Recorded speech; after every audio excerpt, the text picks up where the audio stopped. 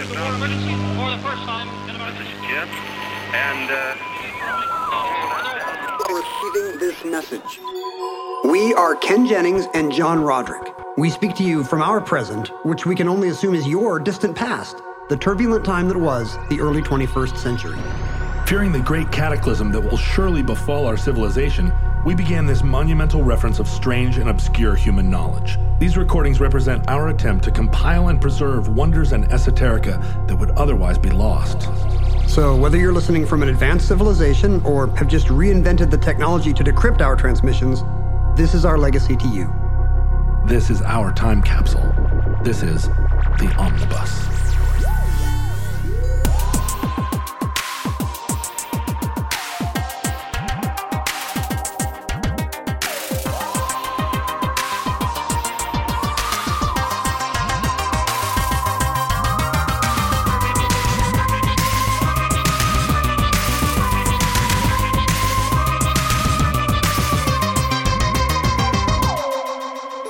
You have accessed entry 1352.1th0207, certificate number 16065. Twee. Succumb to me and I will keep you warm. Taste hope in my skin and faith with the dawn. Texted you yesterday saying, yes, we are going to record Yes. Omnibus because we believe in this endeavor. We do. It's one of the shaping functions of our life. We must memorialize the culture before we go. We're not getting any younger. Seas aren't getting any lower. We could still get COVID, both of us. I was just telling you, my son, who I always knew would get COVID in the dorms and immediately bring it home, told us in the car on the way to the airport on Friday, hey, I have a sniffle and a sore throat. Ugh. 5 minutes after we could have given him the Biden tests that litter our closet. Yeah, but you're in the car. You're halfway to the airport. Halfway to the airport. And it's not until in a different time zone the next morning that we go to a drugstore and get him a test. Ugh. And he's positive. After flying and he's coughing all over an entire airplane. He's like asymptomatic, but still. Except for the sore throat and the stuffy nose. That's true. No, he does have mild cold symptoms that he had just come over him that afternoon, and he tested positive. And so we spent the next 5 days. Well, we stuck him in the basement and said, "You're not allowed to see your grandparents or indeed anyone." Good. And although not really a punishment for a teen. Yeah, is he still a teen? He's still a teen for a little bit. Right? If you're in college and you're 19, are you a teen? You're a teen. I think you're a teen, It's which right is there good. in the name. Because if I want to like kind of diss him, I can be like my doofusy teen. Later, you have to be like my yo-yo son who is a college sophomore, and it's like 8 more syllables. Yeah, that's too much. It really diffuses the diss. You can just condense it down to yo-yo. I think that encompasses my dingbat son who is now in his mid-40s. So he right now is still. You're back. You're here coughing on me, but he's sequestered in a basement somewhere. We were testing negative every day, and now I think it's 5 days later, and he managed to not give it to anyone. I believe it. Checks out. Well, I mean, the second he said that, I was like, Dylan, put on a mask. Right. And he did. But, I was eating airport food next to him thinking this kid surely he doesn't really have COVID. It's one of the crazy things where it's somehow he can sit next to you on a plane and be in the car and be like, I think, and somehow you don't get it. But then you read other accounts and it's like, oh, I passed by someone in a hallway and we all got COVID. I was halfway across a restaurant. Yeah, it's just basically it's reinforcing my idea that I'm some kind of a superior Ubermensch and I will never get COVID. I thought you were going to say reinforcing your idea that it's all made up. It's all made up, and that mask mandates were Biden's attempt to, I don't remember. I'm not up on all the conspiracies. Something George Soros. Yeah, something, right? That's what it was. See how that makes sense. Created in a lab, something George Soros, something. Just that I'm never going to get it. Never going to get it. Never going to get it. Never going to get it. Never going to get it. That's my COVID theme. I am super worried about getting COVID still. 2.5, 3 years. I don't know how long it's been. But my daughter's mother got it last week. And luck of the draw, she was in Oregon and she stayed in Oregon. You didn't have to lock her in a basement watching Scorsese movies on an iPad, which is what my son did. Nope, she was in a hotel, and I said, just stay in the hotel and charge it to your work because they gave you COVID in the first place. And so, yeah, my daughter and I had a couple of weeks just bouncing around, going to, I took her to every model train and World War II museum in the region. Way to look on the sunny side of COVID. But I didn't get it. But I'm flying to Pennsylvania next week, and that's where you're going to get it. I'm going to get it there. I can't believe I brought COVID to Utah. Like I'm going to go to the Reds Day where everybody's, licking each other in the mall. And instead of getting COVID there, I bring it in the persona of my teen. Yeah, I'm going to South Central Pennsylvania, where do the Amish have COVID? They never wore a mask once, and I'm going to be the one that's like the vector. You can't wear masks, English. They have elastic on the ears. Mm-hmm. I've never actually heard an Amish person talk. No, it's right there in the Bible. Can't put elastic on the ears. Yeah. Yeah. That's exactly right. No elastic on any orifice is what it's a Moses mistranslation because it went through Pennsylvania German.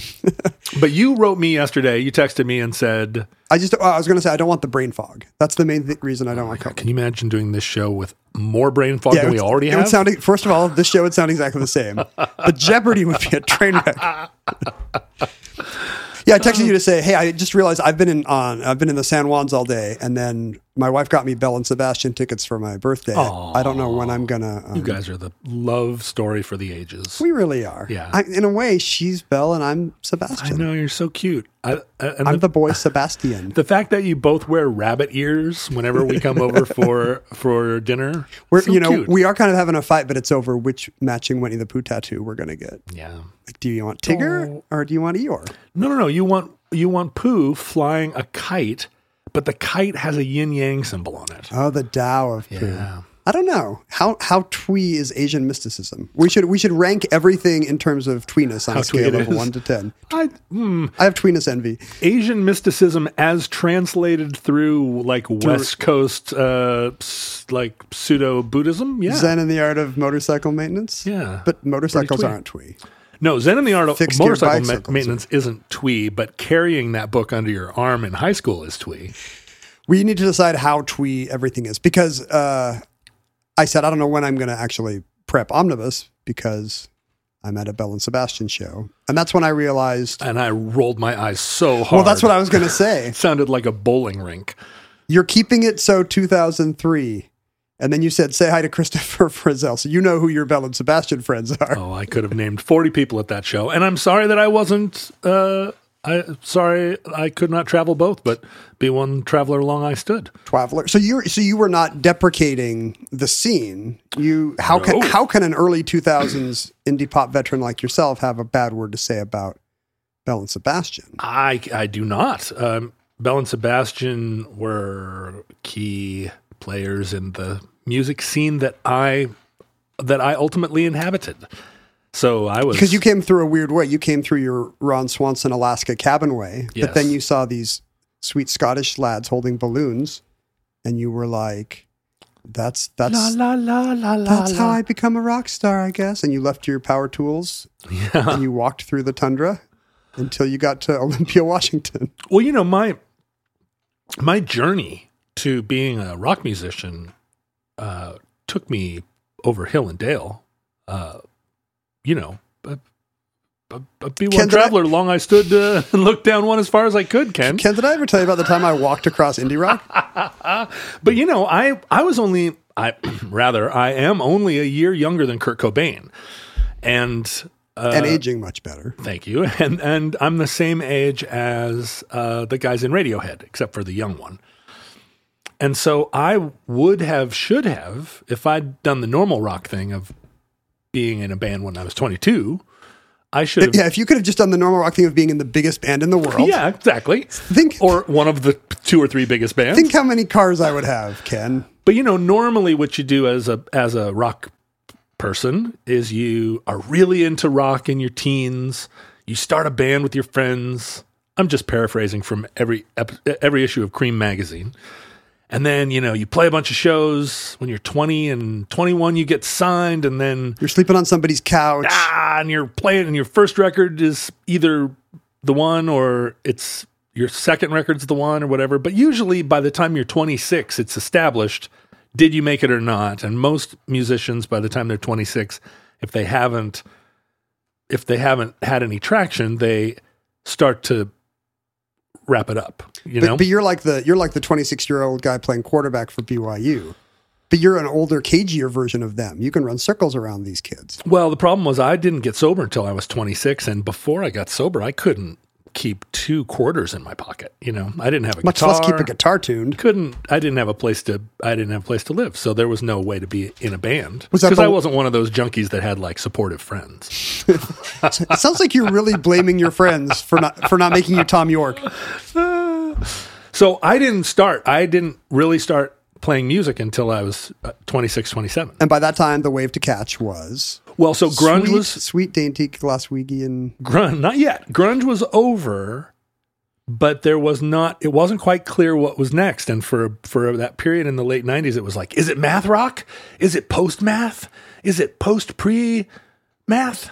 You're a smart guy. You can probably keep 7/4 in your head. Yeah. You could have Oh, been a for math sure. rock god. For sure. There's lots of alternative time signatures in the long winters. But it was like, is it hardcore? Is it post-hardcore? Is every band going to sound like Botch? Like, who knows? And it was only, and then indie started to, and indie, what did indie mean? Yeah. It was like, does it sound like Pavement? Is Pavement twee?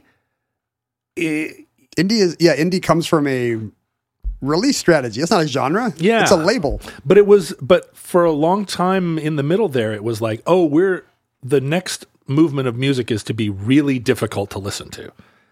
And it was only when twee started to fill in all the cracks. What if music was pretty and it was about my high school girlfriend? So my bands in the 90s, late 90s, were loud. We had big amplifiers. We played shows with other bands that had big amplifiers. We were using the amps that Aerosmith used because that was all anybody had ever thought of. The same ones. You bought The them very off ones. eBay. They still had scarves on the... They all have Aerosmith stenciled on the back. They were cheap at the time. And when that first generation of bands, and they were all a lot younger than me, I remember the first time I played with a band, they opened for us, and we had our amps, big wall of amps. It was so loud, too loud to even be in the room. And all bands were like this. All distortion, shoegazy loud. And this band came in and put their amps down in front of our amps, and they were basically toys. Their amp was a Toys R Us ukulele. They were just toys, and they had Fisher Price's that whole vibe of like that. They My carried First Marshall stack. They carried their stuff in like a little makeup case from the 60s, and then they put their little toy amp on top. And we were like, what is this? And it turned out they were great. The band was great. And so it turned out doll furniture was the future. It began a long, and I have to say, painful readjustment. Decline into sensitivity. But really, you were probably at an age where that's what you want, because you were older than the rest of the bands that had to adjust. You were poised. You were poised to start wearing sweaters on stage. Every one of the people that I came up with in the music scene had quit music right around the age of 30. It's kind of it's understood, at least it was. You're 30, dude. Quit. Go to work for your dad's company. Yeah, go get a job. And I was 30, 31, and didn't quit. And all of a sudden I had to wheel my giant amp down to the guitar store You had to sell it back to Aerosmith. and trade it in on a little thing the size of a boombox and like relearn. I had to relearn everything. Twee. It seems like a story about actually you jettisoning the toxic masculinity of the big phallic amp and embracing a softer, gentler you. Well, yeah, except the band that I was in with the big amps, the lead guitar player was a woman who was like the loudest one in the band. And I jettisoned all the toxic masculinity, and then my next band was just all dudes. Have you seen Belle and Sebastian Yes. lately? No. I saw them handful era? of times in the 2000s. The peak of their powers. Yeah, we played on a bill together in Spain. Yeah, I mean, I was a member of that music scene, so yeah, I saw them every chance I could. It's funny to see them now because they are the most guaranteed crowd pleasy show of that generation. Stuart Murdoch, the frontman, once a shy wee lad grappling with chronic fatigue syndrome, is now basically a lounge singer. Uh-huh. He spars with his bandmates in witty repartee. In a delightful brogue. And the accent carries it, obviously. We can't emphasize enough in this twee entry how important the accents are. Is he wearing an Arab strap? Yeah, probably. I mean, You couldn't see it. well, he didn't show it off, see. but almost certainly, right? Isn't that what keeps you whimsical at his age? Well, that's a big question, right? What does keep you whimsical past, if not drugs or Jesus? Like, where does whimsy come from? Maybe in it's middle age. Maybe it's from grappling with chronic fatigue syndrome, and now he's just grateful for every moment he can take requests from an adoring audience, and he dances and hops and prances. The funny thing about Belle and Sebastian is, if in their early days, those early EPs, I think their contract with Jeepster specified that they would never give an interview, they would never do a photo shoot, they would never promote their music in any way. That was the style of the time. So those early EPs are very mysterious, and if you got one, you were like, who? Who are these clip art people on the cover? They kind of had the Smiths thing of having just mysterious black and white photos, and you'd pour through the weird little essays and the liner notes and the lyrics. Is this really about him and Isabel? Are these real people? Is there a Belle? Is there a Sebastian? And now they're a lounge act that charters Mediterranean cruises. What was interesting at the time was like when Bronski Beat came out in the mid 80s, singing in a very falsetto voice. It was kind of the first. I think of Bronski Beat as the first truly kind of twee English pop band. They foreshadowed a lot of twee sounds. Yes, you are getting the era right. But I think of this as a Belle and Sebastian late 90s thing, and it's not. I missed the first 10 years and had to go back. But Bronski Beat, what set them apart, but aside from their incredibly affecting and revolutionary sound when they first arrived, I mean, it was like getting hit with a wallop the first time you heard them, because it's this strange falsetto, but it's like so passionate. And a lot of that passion was that they were singing openly about gay rights and the experiences of gay men at a time when that was not yet a thing. They were kind of, in a way, like the first. They walked so Pet Shop Boys could run. Yeah, and I mean, Pet Shop Boys even masked and George Michael didn't come out until deep in his career, but they were like overtly, openly out. And so the sound and the politics were really, they work together, right? Like, this music sounds incredibly fey, and it's also very political. And it reinforced the idea that if you were a male vocalist and you sang like this, that it was a political act.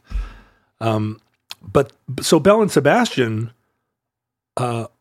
were ambiguous, but they're resolutely straight. That's what I was going to say. Extremely sensitive, but like nothing about the twee movement as it's come down to us in the early 21st century is queer at all. No, it is sensitive boys, but with their skinny white girlfriends mooning about their walking home hand in hand from the library. But what felt political about it was that we were coming out of, grunge was very progressive politically. Yeah. But sonically, it was just dude bros. Well, that's the thing about the emergence of twee in Britain in the 80s is it's a post-punk movement. So it's right. In the same way that these Belle and Sebastian bands are reacting to very yelly masculine grunge. These are bands who have seen the punk movement take the world by storm, but it's aggressive and it's got the very masculine posturing of cool. You know, it's not that different than kind of 50s greasers, you know, like in the way that like to be cool is to have a pose, and that pose is unemotional. I mean, you're yelling about, you know, you're mad at Margaret Thatcher or whoever. You have something to yell at, but it is a pose. You know, you care about the issues, but your manner is very much calculated to have a bravado and a swagger. And Twee, I think, could not be more of the opposite of that. They took, you know, these are bands that took that DEY impulse, like, what if we started playing music that was very simple? But these were the kids that had no time for the you know, rejected the callousness of that kind of cool, and were like, well, we could make a little stage in your mom's basement, and what if we cut little stars out of construction paper, and we'll just wear the stripy shirts that, you know, it's often described as an adult version of the first day of kindergarten outfit. Because these were not the cool kids. These were the geeks and the virgins, and they still wanted to put on a show. Well, what's interesting is that, you know, the New Romantic movement, which reacted to punk in that way, and went very glam, very, you know, it was coming from glam, yes, right? An extension of it. And in the early 80s, it registered as very, very gay because of the makeup and the hair and the costumes. But it was... And it was hugely transforming for a generation of gay kids to be like, look, they're wearing makeup. But most of those people were extremely straight, right? I mean, even Nick Rhodes of Duran Duran is like, just couldn't be straighter. But we had to lie about it to seem more interesting. But then, you know, it introduced Kaja Gugu. It introduced, what was the band it was the first band that wore sweaters. What the hell were they called? I can't put my head, you know, I probably have COVID. That's why I have this brain fog. It's brain fog. Brain fog made you forget every band but Kaja Gugu. But they were extremely clean cut. Please write in and tell me who I'm thinking of. They wore sweaters. They played their guitars very high up.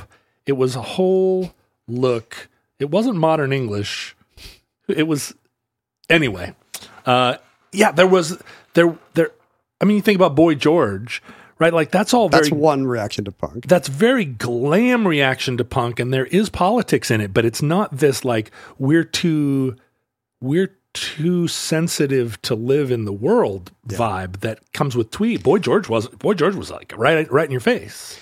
Yeah, these were quiet kids coming home from the library, and their musical antecedents were, you know, it couldn't be more different than Sex Pistols. It was bubblegum pop, 60s girl groups, all these, you know, jangly Byrds guitar. It was this kind of stuff. And so all over Britain, there are little pockets of kids in middle-class homes who are kind of playing with the punk, with the punk DIY thing, doing it themselves. So they don't have the musical virtuosity or the training.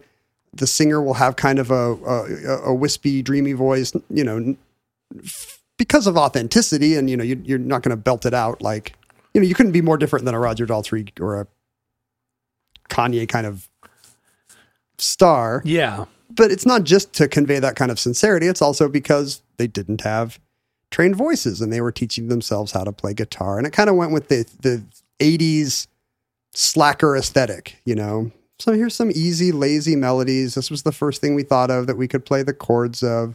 John Peel called it shambling. That was kind of the British equivalent of what would become slacker pavement aesthetic, you know, bands that were just kind of doing the least effort to dress, to play, to songwrite. And this was true all the way through the 2000s, the 2020s, the political idea that not being trained or ready, which was a very punk idea. I don't want you to get started on your punk stuff. No, don't get me started on the punk stuff. But that notion that being amateur was preferable is such a powerful idea in the arts. it's It not gets you over that hump of how do I get from here to there? it's not like- a powerful idea in like medicine or science or Maybe like today, increasingly today. soldiering, but in terms of like making art, it's it's so captivating, the idea, the notion. And I don't think in the 50s, if you went into a jazz context and said to a bunch of musicians like, no, I don't really know anything about music, I can't really read music or anything, I just kind of play what I feel, they would not be into this vibe.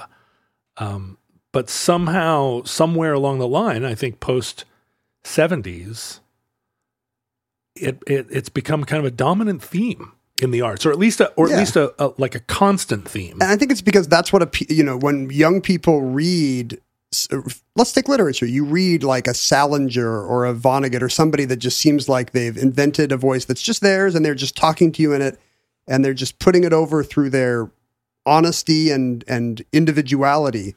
You think, wait, I could do, how do I do this?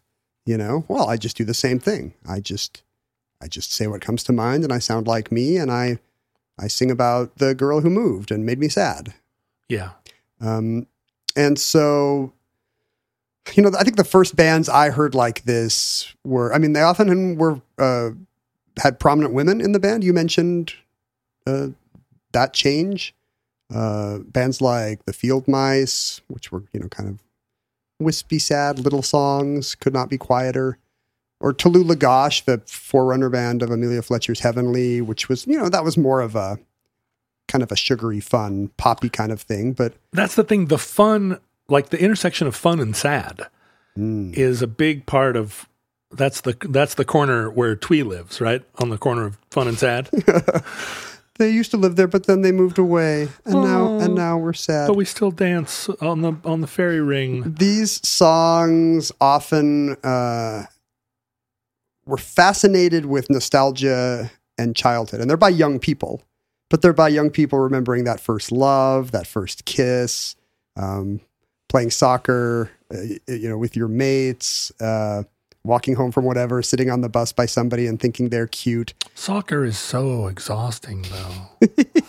They probably weren't playing that hard. But, just the whole suspicion of adulthood and the escape back into childhood tropes. And with it, a focus on the things that matter to children, or that our culture has told us matter to children. Some essential goodness and gentleness. There's a sweetness and a purity there that allows you to just... And if you haven't been good at being the cool kid, well, hey, when I was happy and untroubled by this stuff, and I'm sympathetic to this. I remember, not very much being a Gen X kid who didn't feel like he could just go home and, draw maps of fantasy kingdoms or whatever really brought me pure happiness as a child. That just wasn't going to do anymore. Because you had to work in the coal mines. You had to start breaking rock. No, I just had to know more about the NBA and whatever my friends were interested in. Now, what is that in the culture? Because we're living in the world of it now, where the child and childhood and innocence are things that I think almost at any time in human history, going back 400,000 years until very recently, childhood was a thing to grow out of and leave behind. And there was very little, even among the romantics, even among the people that were the most, in their lace handkerchiefs, there was no lionizing of childhood. Goethe and Byron aren't saying it would take an eccentric, it would take a mystic like William Blake to actually think there was something virtuous about childhood, and that's why that work has held up so well. But it was just the occasional oddball. Yeah. Otherwise, everything was directed at leaving childhood behind, and it wasn't understood that childhood. I mean, not that there wasn't culturally anything special about it, which was also true. Get that kid to the coal mine, but it was very much like there was no understanding that children thought and worked differently. People somehow didn't remember. Children were thought of as miniature adults, and the quicker they could learn table manners and a good work ethic, the better. Yeah, I think it would have been described not that they think differently, but that they think poorly or Exactly, incompletely, yeah. right? Yeah. Like, oh, Whereas- that is how a child thinks. Whereas today we think of the sense of wonder and awe, and Yeah. how do I reconnect with that? No even recognition, much less valorization of that. And I guess a lot of that started to happen in the literature around Winnie the Pooh and... Bingo. Let's talk about Winnie the Pooh. Oh, right. I was looking back at a cultural study of the Twee movement by an author whose name I can't remember. Mark Spitz. Journalist Mark Spitz. Not the Olympic swimmer. Yes, it was actually the Olympic swimmer. He writes, Also a Twee He scholar. writes with those 9 medals around his neck, and it makes a clanking noise as he leans over the keyboard. And it gets in when he does interviews, it gets in the mic. So often he can't hear his subject speak. Tinkle, tinkle. In this book, he traces the Twee movement back to certainly childhood signifiers, but I think because he's American, he thinks to understand Zooey Deschanel playing the ukulele, you got to understand. And for him, it's like, Cannot understand it. You just have to, just have to roll with it. go with it. Why is she wearing a dollar store tiara, John? Don't ask, Why? Don't ask. To She him, got it from Courtney Love. to him, it's like, okay, you got to understand Judy Blume. You got to understand Walt Disney and Dr. Seuss. And I think this is an oddly American take on Twee. Like, I think to understand Twee, you have to understand both Britishness and the outsiders' fetishization of Britishness. Yeah, for sure. And that's 100% Winnie the Pooh. These books sold, these were books that kind of romanticized not just the Edwardian nursery and childhood dreaminess, making up little poems and hums. You know, childhood is not just all having adventures and shooting slingshots at your mates. It's also just lying under a tree and looking at a cloud and making up a song to the cloud. Yeah, having a mild speech impediment and wanting to play with your little stuffed kangaroo. That's just an upper class British accent. They don't all have speech impediments. Some of those Woodhouse characters are trying to talk like that. And yeah, and the countryside, the beautiful British forest, you know, being with your girlfriend at the Grand Canyon is not Twee, but being in a birch forest with a carpet of bluebells underfoot, that's Twee. The whole feeling that like the woods behind your house was infinitely large. Yes. And as you get older and you realize you go back home and you're like, everything's so small, but that feeling. And Christopher Robin the is walking woods. through those woods with a teddy bear, and Stuart Murdoch is walking through those woods with a girl in a librarian skirt. But it's kind of the same woods, right? Yeah. And the thing about those Winnie the Pooh books is they sold just bajillions of copies, mostly to adults. You know, like I think adults were like, oh, my kid will love this because it's a view of childhood. It was the first time somebody had said, kids make up little words and songs. And it's not kind of the sneering, or not sneering, but the harder-edged Lewis Carroll kind of nonsense. Yeah, right. Alice in Wonderland has elements of it, but Alice in Wonderland is scary. It's whimsical, but it's also scary. Yeah, it's dealing more with a lot of childhood and then adult concerns of logic and riddles and wordplay that we've discussed that really appeal to only a small, odd number of kids. Yeah. And that's kind of an adult's idea of what kids will think is fun. Yeah, it feels like someone ate some tainted grain. Where there's nothing psychedelic about Pooh. It's just Soft. It's just friends singing exceedingly gentle songs of nonsense syllables. Eeyore is so sad, but we still love him. He's kind of annoying, but we love him. Dorothy Parker famously reviewed House at Pooh Corner for, where was she reviewing for? The New Yorker or the Atlantic? Beautiful. She did a series of reviews, I think pseudonymously assigned to somebody called Constant Reader. And in the third person, Constant Reader would tell you about the new Sinclair Lewis or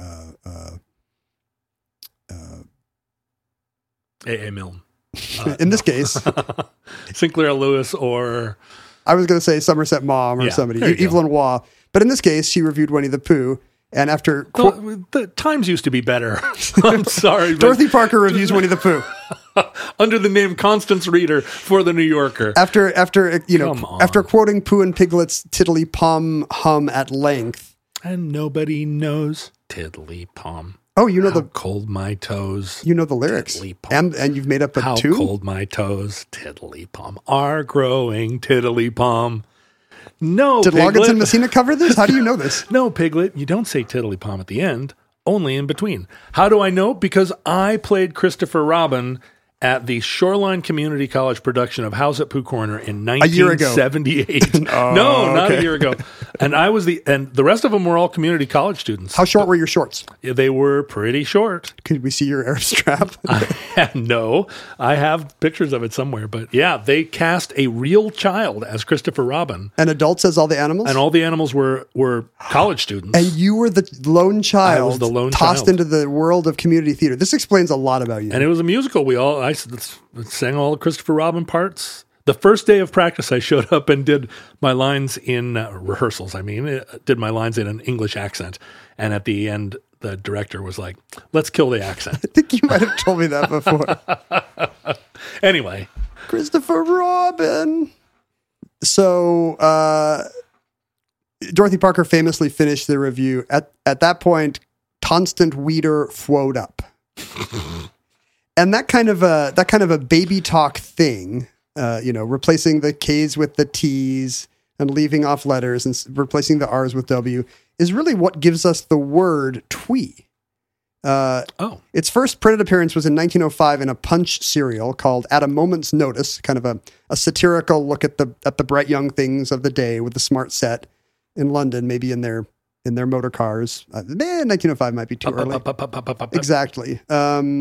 The author is just the initialed M.A. I don't even know who it is, but she's quoting her cousin Phyllis, who's always inventing slang. She sees an organ grinder's monkey and says, "Isn't he deevy?" Which is a word she's invented for divine. "Oh, he's just too trotty for words. Look how ducky his little ears are." And at the end, she says, somebody objects to this characterization of the monkey, and she says, "Well, I call him perfectly twee." And meaning? it's assumed to be, and I believe this to be true, given the Constant Weeder flowed up. It's a baby talk corruption of sweet.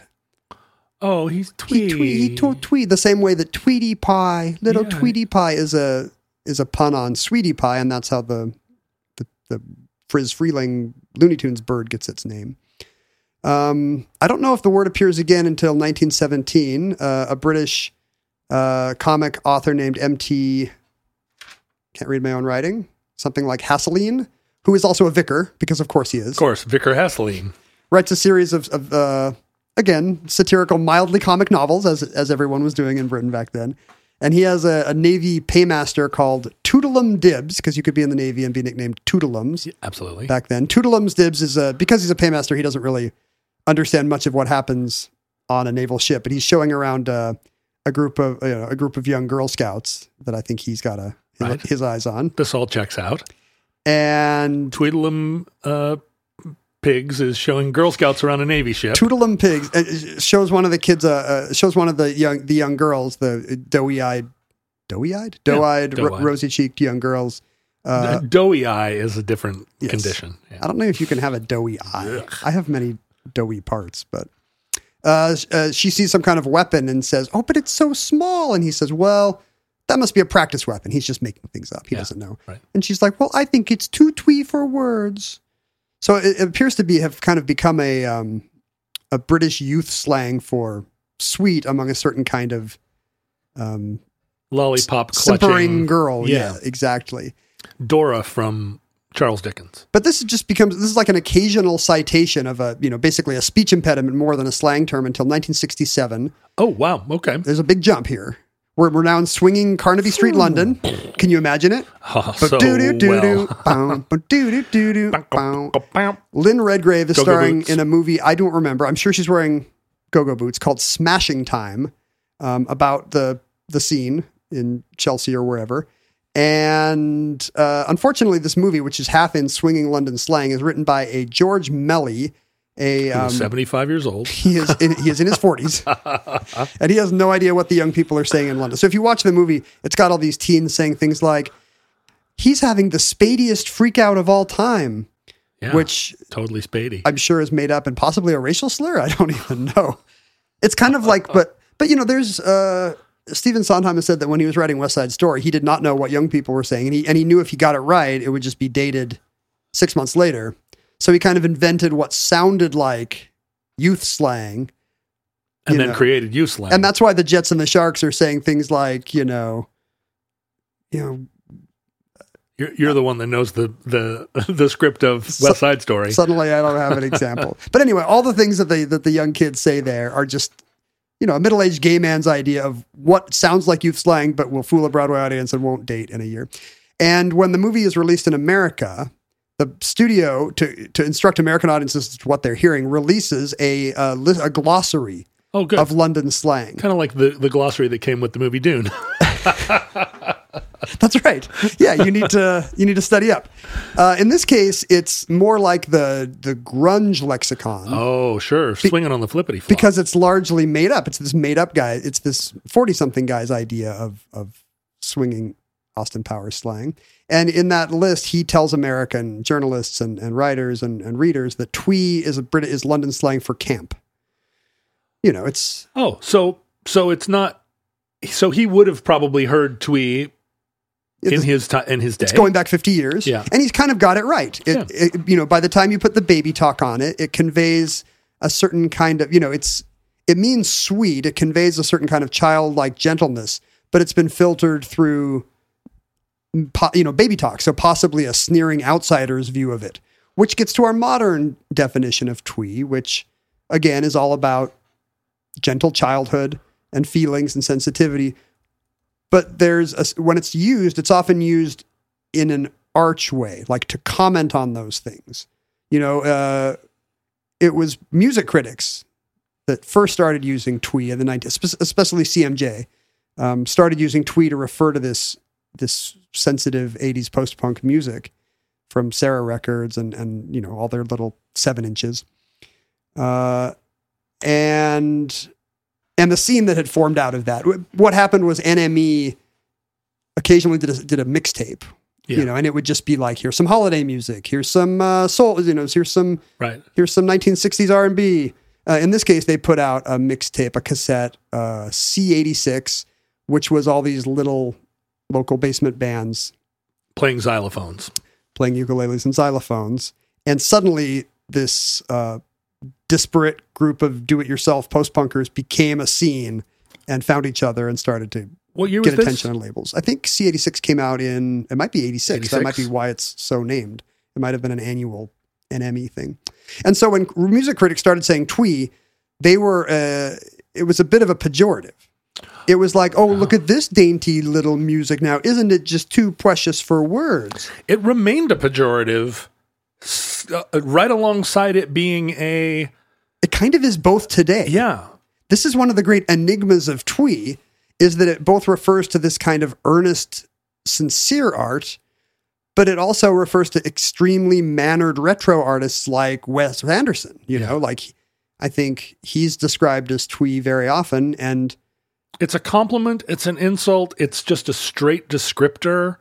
It's all those things simultaneously. And that's not unusual for a genre to be defined after the fact by a critical voice instead of the actual, in this case, the actual, women pressing the 7 inches. Although it became a methodology. Twee became there was a science to it, right? There were... once there's a scene and you see these bands getting signed... Okay, well, maybe I should wear ruffles, and maybe I should get a dime store tiara. And maybe you should play the ukulele or the banjo instead of the guitar, and now we're Mumford and Sons. Right. Although they are not twee. I mean, there's something... So twee metastasizes is what happens here. I mean, we're only up to the mid-'80s, and it's about to hit America through no less than Calvin Johnson. Without Olympia Washington and K Records. This got a cold chill. This might all just have died in Oxford and Manchester basements. You invoked Calvin Johnson, and now the room grows dark. Is the vibe gone now? Okay, go ahead. What's your experience with Beat Happening? No, let's not talk about my experience. Let's just stay on target. Would there be litigation? Stay on target. If you were to tell some of your stories? No. It's just, we're now traipsing into... This is our scene. We're backing into our scene. This is Olympia, Washington. Yeah. And, today K Records we think of them as the label that broke Modest Mouse or, put out Beck Records and then all the Riot Girl stuff. But in fact, Beat Happening was a reaction to punk. Henry Rollins will snarl at you, but we're going to throw candy. Yeah. And they loved that British music, and so they brought it over here. They released Heavenly, Amelia Fletcher's new band, and Calvin Johnson duetted with her, and they appeared on each other's records, and they found other British bands like that to bring to the States, and then local, now homegrown bands like that started popping up, just like when the British invasion hit. And suddenly, except the local homegrown bands weren't exactly the Beach Boys.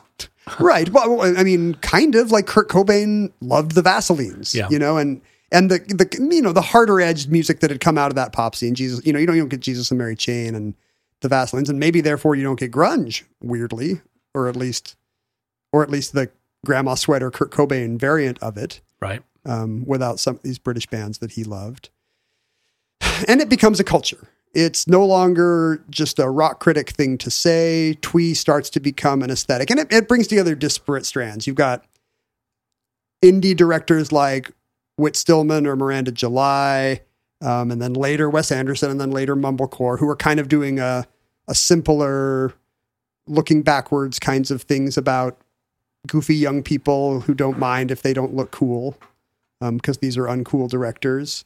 In literature, you've got Dave Eggers and all those McSweeney guys, The New Sincerity, then Karen Russell, Jonathan Safran Foer. There's authors who get lumped in.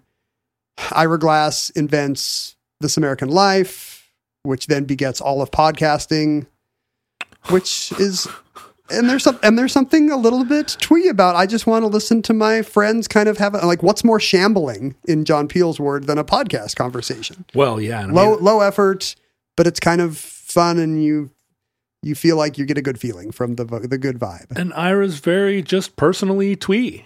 Like he embodies it. Okay, and then it becomes a fashion thing. He's wearing the horn-rimmed glasses, and suddenly this kind of thing in the Obama era is everywhere, and it just becomes what we now think of as hipster Portlandia culture. Without twee, you don't get the mustaches and the farmers markets and the crocheted owls on Etsy and everybody trying artisanal pickles or chocolates or marmalades, and it just became a whole culture. And then that sweetness and the kittens and all, it becomes Zooey Deschanel singing "What Are You Doing on New Year" to Jonathan Gordon-Levitt on YouTube and getting 100 million views because she's got those big blank eyes and rosy cheeks. And Siri, is it raining outside? Go look out the window. Bangs. What was interesting at the time was, in the 80s, there was still a lot of suspicion, I think, in mainstream culture about Japan. Japan was still the other throughout the 80s. It was weird. Like, we didn't think Hello Kitty was cute. We were like, what is this? What is wrong with those? Like Mickey Mouse is cute, but what the heck? Yeah, they're coming to steal our jobs, and they're, but then in the early 90s, the floodgates opened for that kind of, it wasn't even like appropriative. We just, in the music scene especially, just were newly fascinated with the style, and it might have been a generation that came up that now was exposed enough to Japanese cartoons and stuff that they wanted more. If that's your baseline idea of cute, and it's not whatever Walt Disney invented in 1938, then you're more open to it. But like the first time I saw Shonen Knife,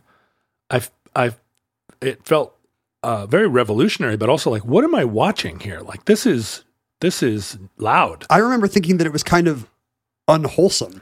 Like when I saw early anime, I was like, this is not. No, it's dirty. This is not the kind of, and I wasn't watching a dirty anime. I was watching some normal space one, and I was still like, no, this is not the vibe that I get from children's entertainment. But but that was a big wave of like the accoutrement of childlike, like there was all of a sudden a lot more baby talk and baby stuff and kittens and cutie cutes. Belle and Sebastian took their name from a children's anime. A French children's book about a kind of a boy in the Alps with his big white dog. What's funny is that the Riot Girl thing really reappropriated the baby doll dress and the like sexy baby thing. Kitten ears. Yeah, but done in like an intentionally dirty, ripped fishnet way. That's not twee. No, but it allowed for allowed that Baby was punk, and then you could. Yeah, Then the next iteration was to just wear the straight up clean Baby costume. It was no longer made punk, but it was somehow like it was in. if you were uncomfortable with that, if you actually wore something a little more prep, well then fine. You can just wear your ballet flats and your cardigan on stage. And that's what everybody did for suddenly this was the biggest youth scene since punk and then hip hop. And this would have been right in your mid-20s, right? You were the target audience for Quiet as the New Loud. I feel like what it turned into, the whole Williamsburg mustache scene, that predates me a little. I feel like this is an omnibus for the millennials. Finally, we're going to throw them a bone. Oh boy. And we're not going to tell them about the emergency broadcasting system and the electric company. and instead we get to explain bangs and glasses and Portlandia to them. But see, so to me it feels like I just missed it. Like if I had been cooler, if I'd actually been, listening to the flexi disc in the middle of Q magazine every month in the early 90s, then maybe I would have caught some of this sooner. But Quiet as the New Loud is very much a 2000 to 2008 I was married. phenomenon. I was married in the year 2000. Married. Is what you have to remember about my mid to late 20s. It's so funny. You were doing drugs. I was still sleeping in a van that whole time, and you were already like, all right, kids, time to go to school. Luckily, I didn't have kids until 2002. Yeah, there's your Quiet as the New Loud. But yeah, boy, I'll say. But it introduced also all that Scandinavian quiet vibe stuff, right? All the Norwegian, Danish, Sigur Rós kind of. Yeah, but like the pop stuff that came out of, I don't know, the anti-ABBA of Scandinavia during that time was all about. Yeah, it diverged. You got Cling, Ace of cling, Base cling. on one hand, but then you got exactly. Yeah, I mean the I'm talking about Scandinavian musicians that were not burning down churches. Right. But yeah, there's an awful lot of, And Bjork can do both, which is amazing. there you go. There are an awful lot of cardigan sweaters coming out of there. And I don't know if the culture has settled on its judgment on twee. I mean, was it, on the one hand, it was all about, gentleness and goodness. And what if art was this? Dave Eggers just, telling you like, you don't have to be mean. What if we were all just kind and loved our little brother? Or very quickly once it became a culture, then we're suspicious of it. Is this just saccharine? How can you be wankery? suspicious of it? It completely abolished meanness in our culture. I mean, that's the thing. It didn't work. we now know. But I mean, those individual artists may have been I don't believe that, when I see these people live or I read one of their books or I see a Miranda July movie, I don't think, look at this sociopath who got away with it. I think, look at these nice young people who were able to do art about it. It's interesting because a lot of those artists, Miranda July and Dave Eggers, like they were making. I mean, they are earnest and accomplished, very real creators, right? Mm-hmm. But there was, like any scene, there's 100 more. Well, and there becomes a formula. And there was a formula for grunge, and there was a formula for psychedelic rock, and there's a formula for funk, and there became a formula for twee that you could just plug in. Yeah. And so there were and then it seems saccharine because it probably is. Well, and then what you get is fans that are responding to the formula of twee who have you didn't see this, I don't think, the same. I saw it for sure in grunge. People that came to grunge after it was a formula, and they had a formulaic fan response. They knew what they were supposed to look like, yeah, and how they were supposed to act and how they were supposed to feel. And being in the music scene and watching fans start to show up who had gone and thrown away all the old band stuff and had bought all the new band stuff. And they were like, is this twee? Am I twee? I am twee. Like, this is twee. And then the next kid would come in and they're like, that's not twee. This is twee. It affected me because it was my scene at the time. And it wasn't my scene. I was 10 years older than everybody that was in it. But my band was not even twee, but definitely performing within that universe. It was sensitive. Yeah, and like Not as sensitive as Colin Malloy, but it was sensitive. there's no sensitivity to Colin Malloy. No, it was like we were playing with American Analog Set, and it was and Death Cab, and it was a time when it was the very beginning of a kind of trigger alert mentality of saying to your audience, like, You don't want anything unpleasant. yeah, no, okay, everybody, like the first time I saw Elliott Smith and the audience all sat down on the floor at the Crocodile. And I was like, do you know how much barf there is on that floor? Get up. I did kind of notice that Stuart Murdoch last night, he sounds like a children's television show host now. Something about the way he talks. Like he might as well be narrating Teletubbies. And so I guess that was, to watch it all go down, there was a lot of Generation X suspicion about twee, even though most of the purveyors of it were Generation X entertainers at first, right? But it Eggers and July and Calvin Johnson are... Yeah, but it introduced I guess what am I trying to say? Musicians have always been sensitive, but it introduced a new sensitivity, like a more performative sensitivity. and a more, you always want your musicians to be vulnerable, but the vulnerability became fragile. There was in order to pursue twee to its logical extent, you have to The end of twee. you have to become fragile. And when you think about Morrissey is very sensitive, but you don't get the feeling he's fragile or healthy in any way. or nice even, Yeah. But like, think about what's the first musician. I mean, all the junky jazz guys that all, died or whatever, there were, like Nick Drake. Is he the first twee indie artist? That's a great point. Like Too Sensitive to Live. Spitz's book just tends to go back to people like Jonathan Richman, emphasizing the outsider art part and not what I think of as the hallmark of twee, which is kind of the Nick Drake. I'm wispy, I'm British, and the world is too much with me. Like atmospheric pressure is going to just collapse my pale skin and capillary lungs at some point. Because Jonathan Richman does the whole like I'm just a child, but he's also not fragile. No, that's exactly it. I think let me suggest an source for twee that I haven't heard before. Tell me if you think this is crazy. Paul McCartney. Sometimes people point back to I don't think people point back to, the Zombies playing harpsichords or the Kinks and their Village Green Preservation Society. But it's Paul McCartney sitting on his grandmother's lap playing vaudeville on a banjo. Paul came from I was watching the Rick Rubin. Have you seen the Hulu series where Rick Rubin interviews him?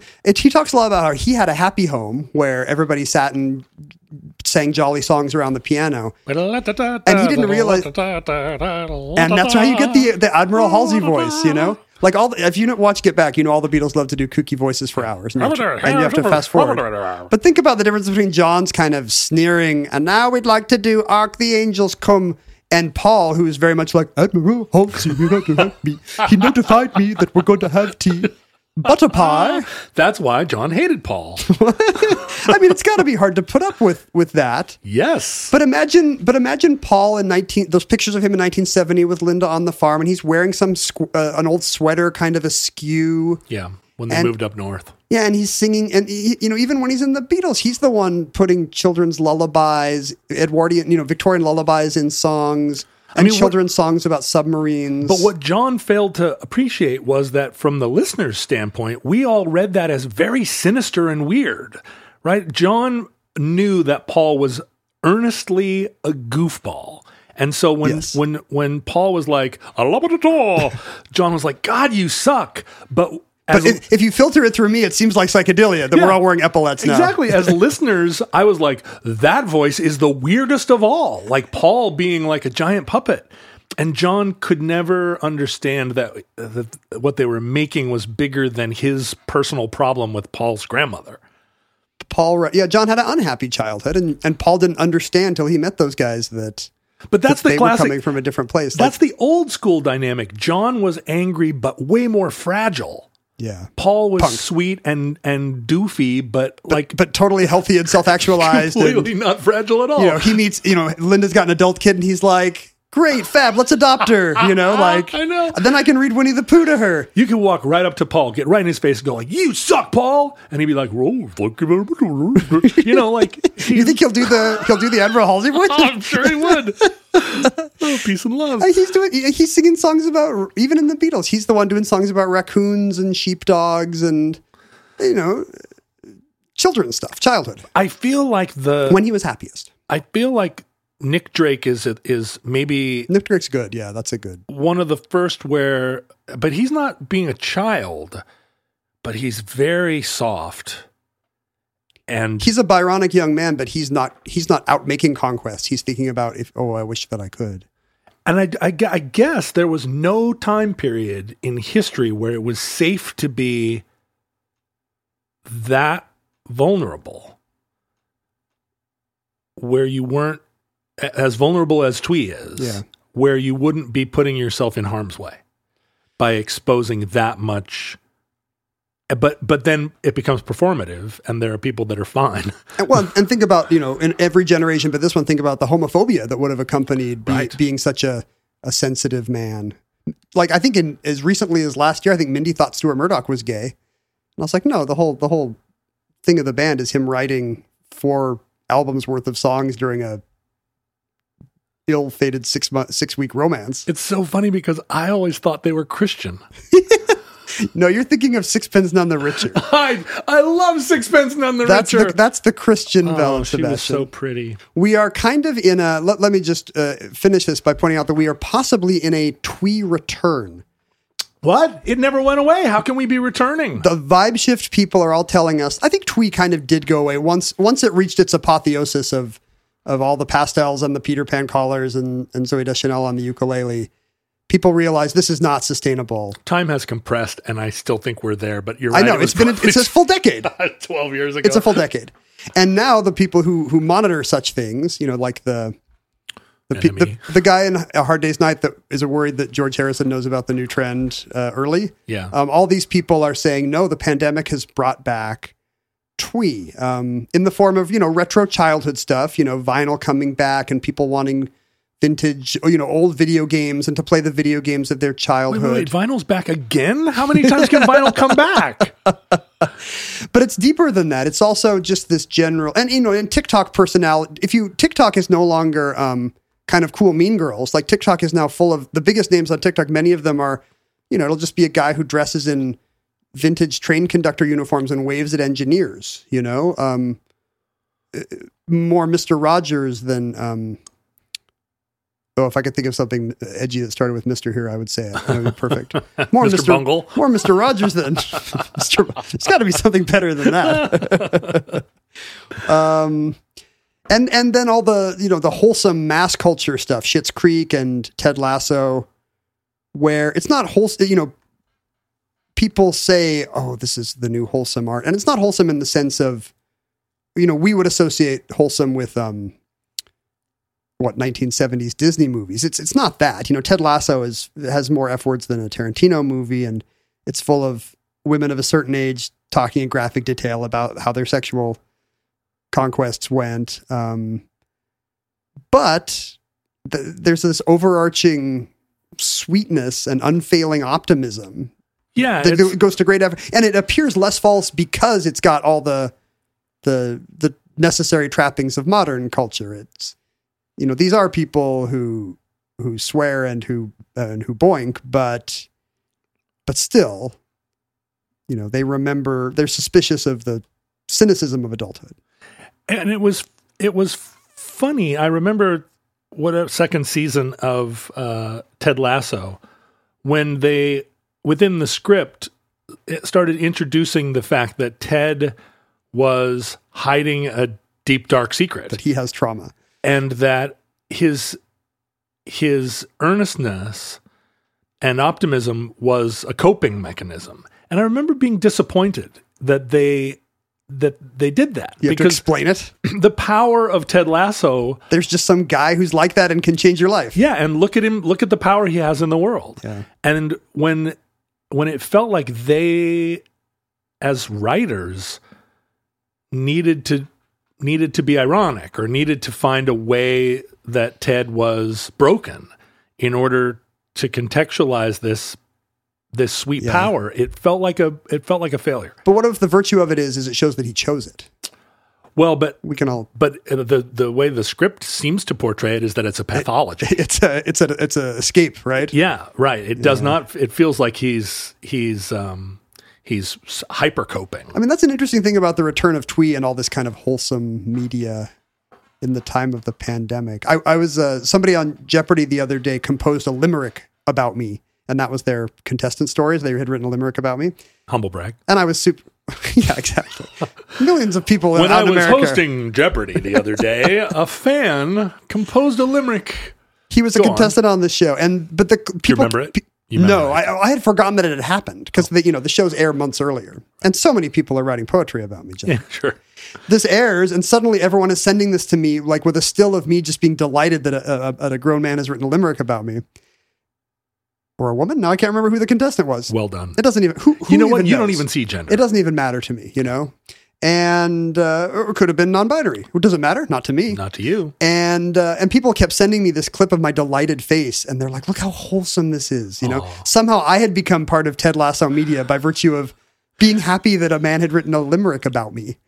I watched the last episode of 30 Rock the other night. Now I've watched 30 Rock all the way through 2 times. You texted me. You were very sad that there were no more mountains to climb. climb. I want to go back and just start again. I think for the rest of my life, I'm just going to always be somewhere in the middle of the 6 seasons of 30 Rock. That's why people re-listen to podcasts. But in the final episode of 30 Rock, you are name-checked because Tracy Jordan, he's always getting Kenneth's name wrong. He always screws up Kenneth's name, and at one point he goes, "Listen to me, Ken Jennings," and I missed it.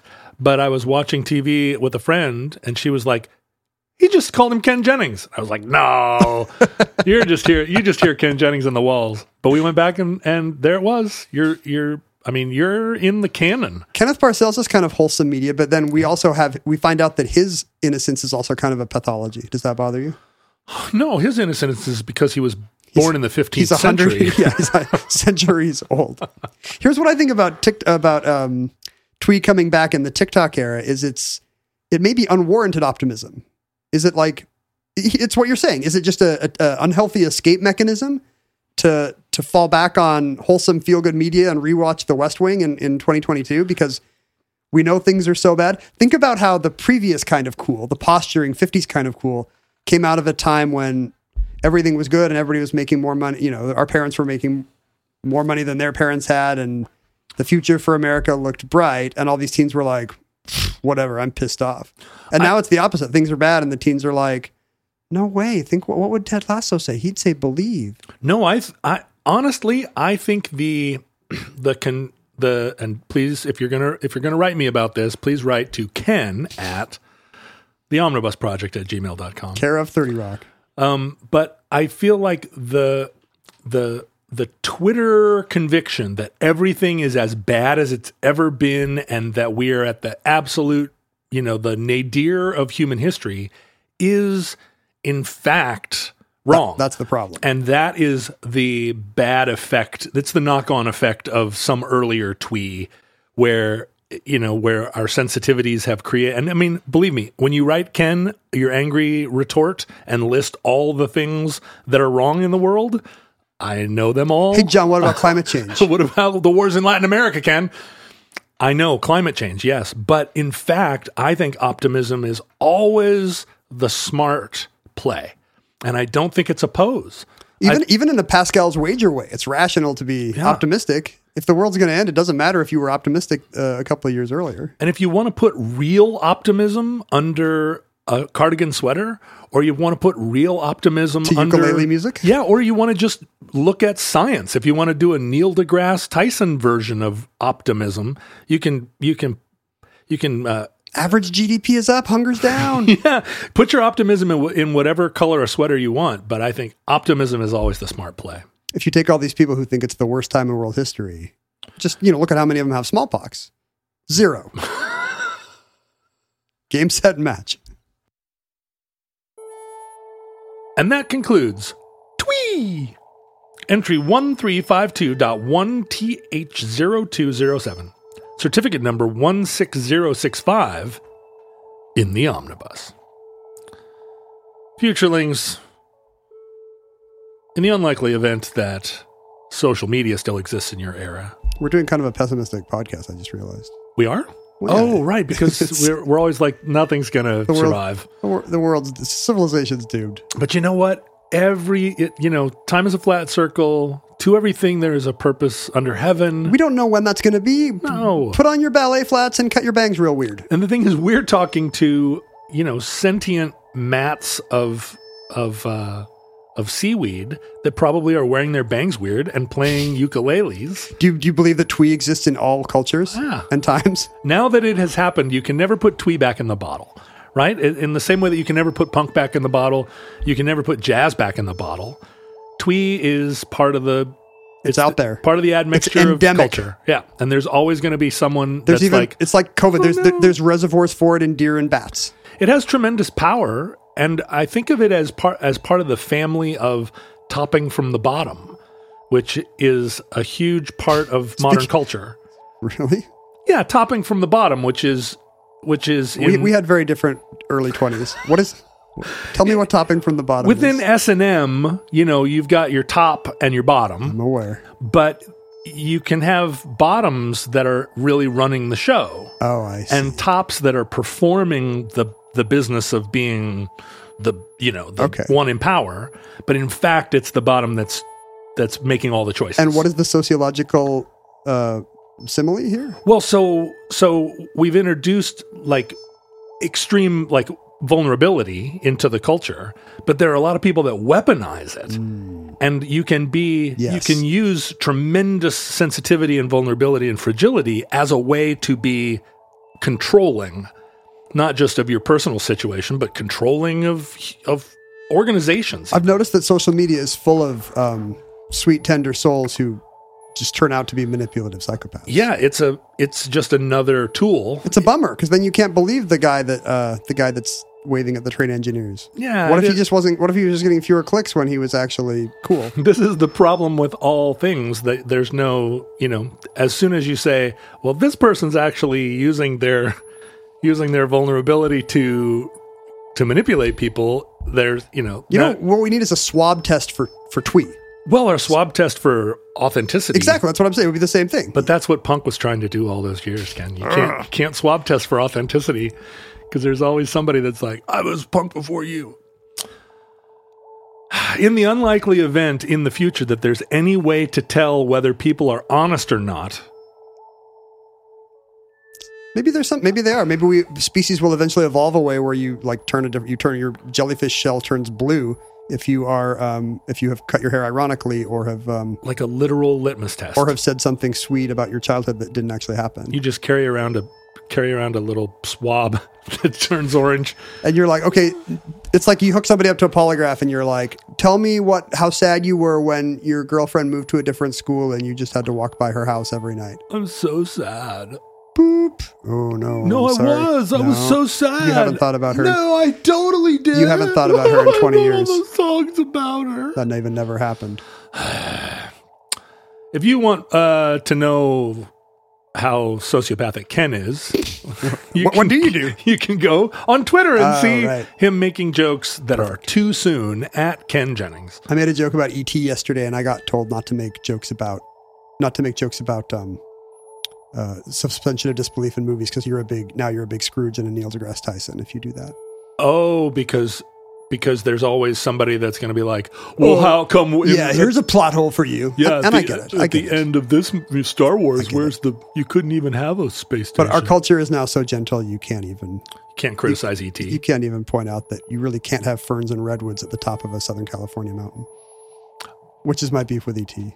Oh, well, I always assumed that He's on a dry brown hillside overlooking the valley. yeah. But he and his friends bike up to the top of the hill, and suddenly there's ferns and redwoods, and also there's corn growing in their backyard. The biomes of ET, I think you could write a book on. But wait a minute. I always assumed that it was part of that weird that they were in outside of San Bernardino. You know, if you're in San Bernardino, it's like a sun-baked wasteland, but then you go up to Lake Arrowhead and it's like a elf kingdom. I'm starting to wonder, as I say this, I wonder if ET is supposed to be set in Northern California, and they just shot it in Burbank, and so we all just assumed that view over the view out over the trees is the valley, and it's really supposed to be Muir Woods looking down onto Modesto or Yeah, something. you're right. Or you could be in Grass Valley, California, except if you're just 7 miles this way, you got ferns up here in Donner Pass, and downriver you're in Sacto where it's 140 degrees. I don't think there's anywhere you can actually go from those dry golden California hillsides up to ferns and redwoods on a bike. Maybe not on a bike. Yeah. But ET's a botanist. If it was a place like that, he would go there and he'd be like, "Hey, why do they have redwoods and scrub oak and corn E.T.'s a botanist. all growing on this same block?" You didn't know that ET was a botanist? No, he's out there getting... He's gathering That's why stuff. they leave him behind, because he's like... Meh. He's always making a geranium grow and wilt. He's really into that for some reason. Oh, What a weirdo. Leave the geranium alone, ET. meh. Ouch. That's good. Thank you. 40 years old this summer, by the way. Ouch. You can email us at theomnibusproject@gmail.com. You can hang out with other futurelings. Please copy and paste the letter you write to Ken about how things have never been worse, and then post it on our fan group on Facebook, The Futurelings, and see how long the moderators leave it up. No, there are no moderators anymore. It's free. It's a free zone. Sometimes I delete stuff if it's duplicate. If it's duplicate? If it duplicates If the it's letter they sent duplicate you already. or mean. No, but if two people post the same link, hey, this is remind me of the show. Dear Ken, please tell John that things have never been worse. Signed, your formerly biggest fan. I said Modesto, and I didn't really mean Modesto. I don't know what I'm thinking of. Something more Vacaville-ish. Or Santa Rosa, maybe? You've got pavement on the brain. We all have pavement on the brain. If you want to send us some stuff, please do. Please send us your ET fan fic printed out Remember, he's a botanist. to P.O. Box 55744, Shoreline, Washington 98155. And finally, and most importantly, if you enjoy the show and want to help us continue to make it, want to help, This is the punk DIY twee aesthetic. John and I making these little 7-inch singles. this is it. and putting them in the ground. This is the indie rock. This is the This American Life of Omnibus. Please support the show at patreon.com/omnibus project. Go to Patreon, join our community, and reap a windfall of extra content and feeling of having done the right thing. It'll change your life. Listeners, from our vantage point in your distant past, we have no idea how long our twee little civilization survived. Bling, bling, bling. We hope and pray. Yeah, we'll put some ukulele music under this. I'm sure Mark Miles can hook us up. We hope and pray. Oh, we can't because we're already doing the other sound bed. Can you do both? We hope and pray the catastrophe may never come. If the worst comes soon, this recording, like all our recordings, may be our final word. But if Providence allows, we hope to be back with you soon for another entry in the Omnibus.